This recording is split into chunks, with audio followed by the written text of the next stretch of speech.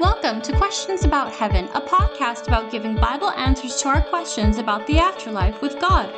Each week, we seek to answer real-life questions with biblical answers about the life beyond this world. Now, here's your host, Brad Zockel.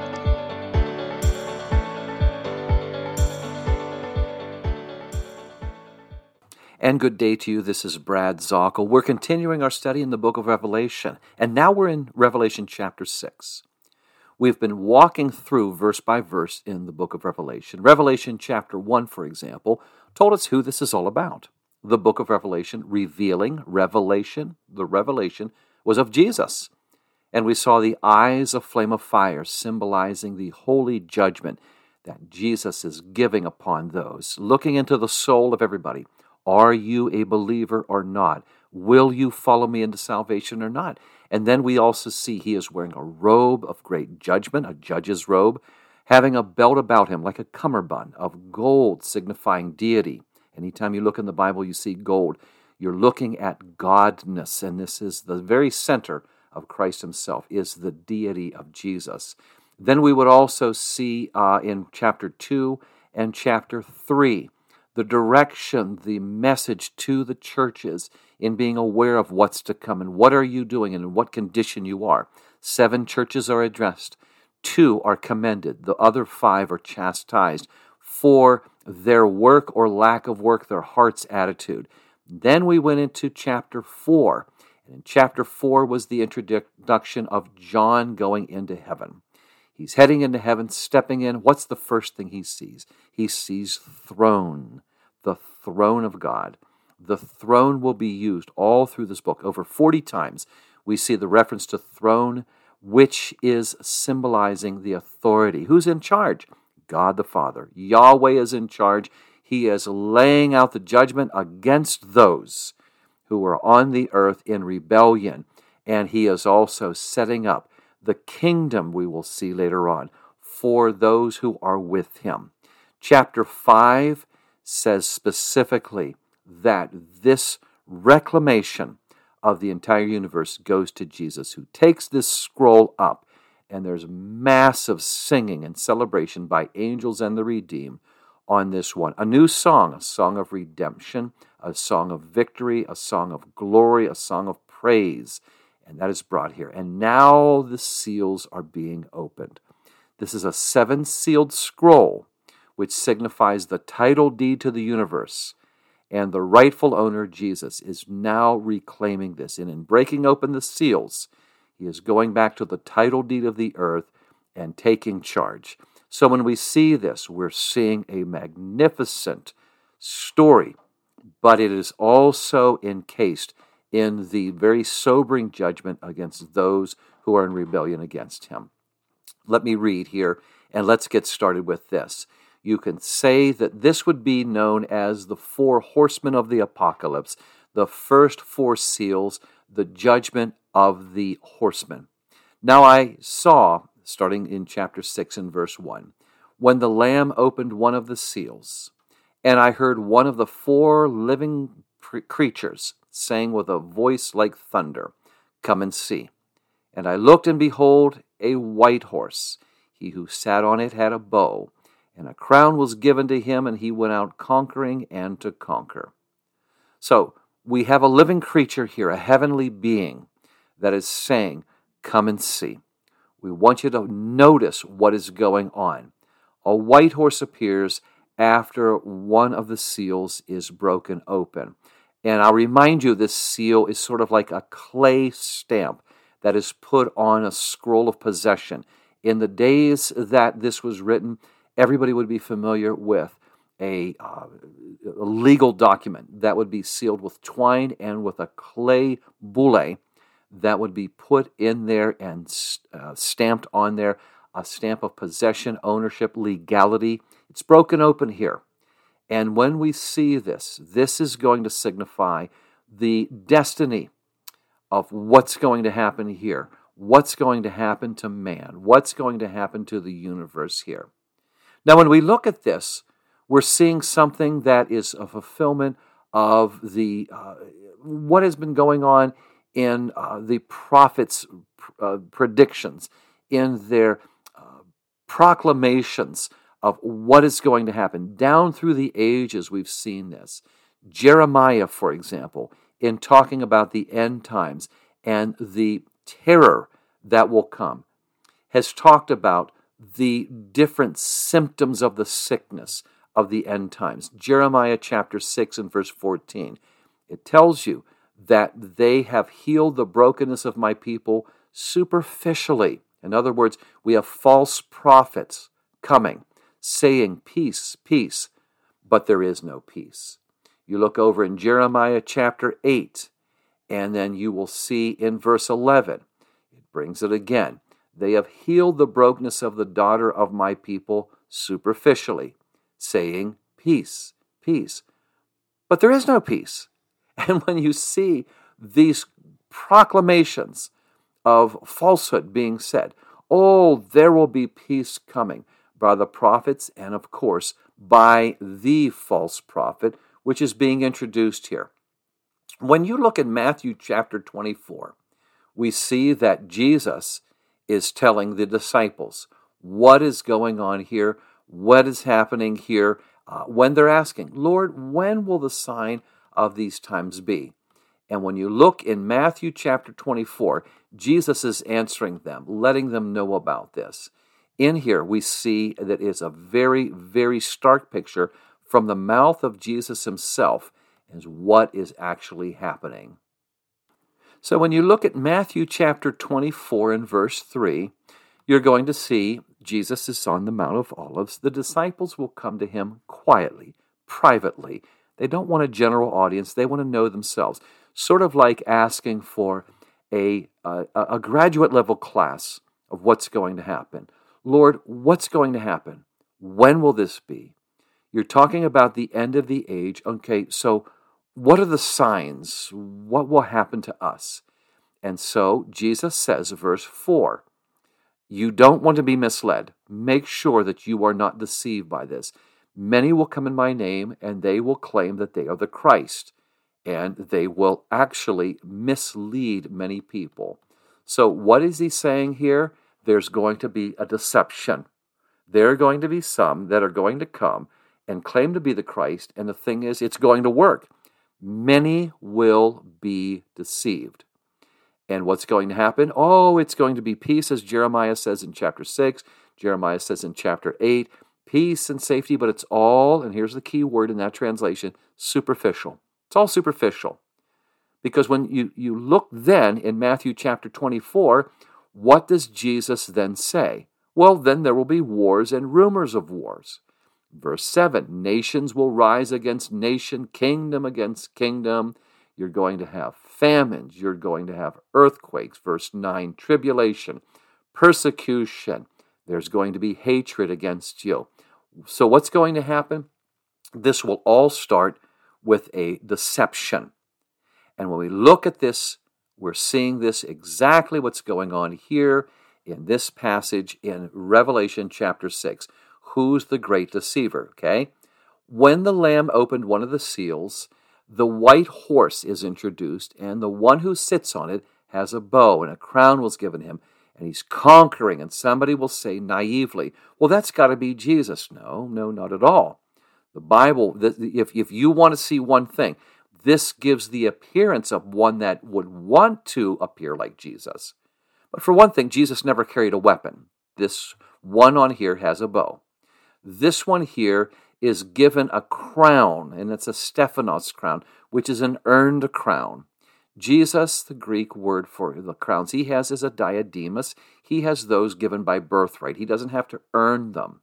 And in here, you're seeing that he's going out and he is trying to give an appearance of a quiet, peaceable kingdom in the midst of all the chaos that is going on here. And so one of the four living creatures with a voice like thunder says this, come and see. Now, in this presentation here, it's to say, pay attention. The heavenly being is saying, observe this. Observe what the end times is going to be introducing. One who is a deceiver, one in deception and all. Going out to conquer Well, you can think of the many that will go out and conquer through deceptive words down through history. Those that had the words in rhetoric, in speeches, in a narrative of a supposed peace. But behind all that, behind all the glories and the joys that they promise, is nothing but disaster. And all this is what we're talking about here. The conquering. Come and see this. Understand this now. You're going to see that at this time, this is going to be a time that is of a great trouble. 2 Thessalonians chapter 2, verses 6 and 7 says, "And now you know what is restraining, that he may be revealed in his own time. The mystery of lawlessness is already at work. Only he who now restrains will do so until he is taken out of the way." What happens? You're going to see this leader come up here. The restrainer is being held in check here. And what happens here is the beginning of the problems come by one who wants to give a deception of peace. Verse 3, when the Lord opens the second seal, then there is also concentration called. The second heavenly being says, "Come and see." Observe what's going on. Another horse, now this one is a deep red, went out. It was granted, see, God, just as with what Satan had done with Job, God only allows to a limit. It was granted to the one who sat on it to take peace from the earth, that people should kill one another, and there was given to him a great sword. So there's going to be destruction, but I find this very interesting here.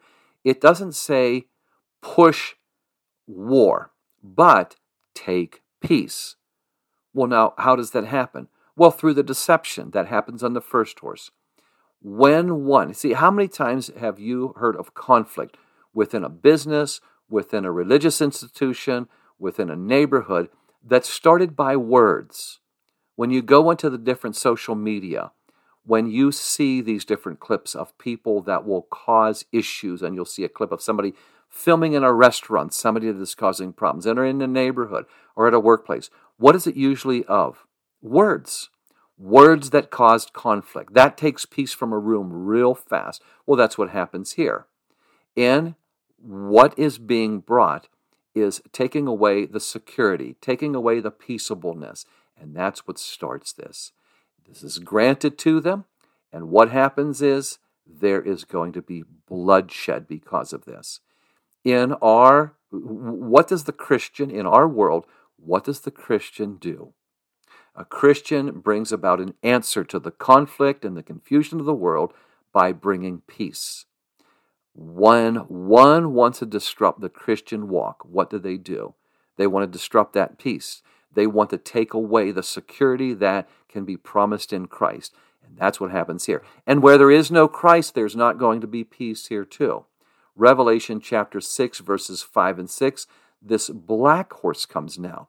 When Jesus opens the third seal, John says, "I heard the third heavenly being say, 'Come and see, come and observe, come over here, look closely, microscopically at what's going on here.' So I did look.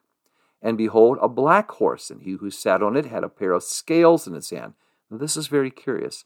"And I heard a voice in the midst of the four heavenly beings saying, 'A quarter of wheat for a denarius,'" that's a day's pay, "3 quarters of barley for a denarius," a day's pay. "Do not hurt the oil and wine." Now, what's this mean? Okay, the scales in the hand are like those scales that you would see in the law office's logo of those balancing scales that's held up by justice. Think of that. And what it's talking about is measuring very, very carefully when you're doing this. Well, what has to be measured? Well, it then tells you 1 quart of wheat for a day's pay, 3 quarts of barley for a day's pay. Now, what it would say is this: if you would work for a full day, you would have enough to get you a loaf of bread with wheat. Now, barley doesn't have as many nutrients, and so you'd have a bit more on there too. Now, that might take care of you, All right? That would give you enough to get you through the day, an individual. But what if you're a breadwinner with 3, 4 children at home, spouse at home? You're going to split one loaf of bread among 5, 6 mouths? This is going to be a time of great famine. Think of it. This is just for one. Even a childless couple, they're splitting the nutrients for one person into 2. Yes, this is a time of famine here too. The great famine, think of it after World War I, the destitution of the people of Germany, whose Deutschmarks would be used to actually paper walls against the cold, and wheelbarrows of Deutschmarks would barely be enough to buy a loaf of bread. There was an absolute devastating famine after that war. You're going to see something even worse than that here. But don't harm the oil and wine. This is almost a sarcastic statement. It's talking about the pretties of the world. And I like to tell my students at college when I'm teaching this class on this area, this would be like you're coming in the midst of a famine. You're running into a store and the shelves are almost all empty. And you're saying, I need some of the staples of life for my family. Butter. I need milk. I need bread. And they're beyond any compassion. Oh, doesn't everybody want food? Why are you coming in here? You know we don't have anything. And you're screaming out, I want something to give to my children. They go, oh, you want something? Okay, go down this aisle. There's all the Twizzlers and breath mints you want. You can have all of them here at a bargain price. You're saying that will not sustain the family. Those are candies. Those are sugary things. It said, hey, look, you can have all you want. So this is mocking it. Well, don't hurt the oil and the wine. This is all you wanted all your life, was just the pretties of the world, was just all the decadence of the world, and didn't think about the staples of life, physically or spiritually. And so now you're left without that. And I think about this when we're talking about the beginning of the end times, on how people today, when we talk with people, they're so secure to the point of being smug. I have everything I need. Why would I need God? Why would I need a Jesus Christ and be dependent on him? I'm independent. Well, what if that was taken away? When I lived in Phoenix, there were rolling blackouts, and suddenly people realized what life is like in the desert without any electricity, air conditioning, or the evening's lighting. When I lived in California, there was a time of a water shortage, and suddenly people took for granted what came out of the tap. And it's not there anymore. And rationing was a real thing. In Tennessee, we had a hurricane and a hailstorm come through. And all the power utilities was down. And the houses were damaged. And suddenly your homestead is just not the same when you realize even the slightest rain is pouring water down the walls of your house. You see, things change when all the things we take for granted are not there by default. And you're going to see these things coming. And so I'm going to stop this right now for us to realize in the judgments of the world, God allows the basic necessities of life that were so taken for granted to be put in front of the non-believer to say, if you're not thinking of the supernatural, if you're not thinking of things beyond this, what about the natural things if they're taken away? Now you realize who the great benefactor is, the one who gives the graces of life to you. It's a very sobering thought here in the initial opening of God showing his justice on the world. Thank you so much. This is Brad. We're going to go into an intense study here, and I want you to think about this and write your notes down, and we will talk some more on this. Take this in to a great and serious consideration as we talk about this. We have just talked about 3 of the 4 horsemen opening up the sealed judgments in Revelation chapter 6. Thanks for joining us this week on Questions About Heaven with Brad Zockel of the Xulon International Bible Institute. Be sure to visit our website, xulon.org, to learn more about our Bible ministry. That's xulon.org. While you're at it, if you found value in this show, we'd appreciate a rating on iTunes. Or if you simply tell a friend about the show, that would help us out too. And keep an eye out for our upcoming ebook, Questions About Heaven. Thanks, God bless you, and have a great day.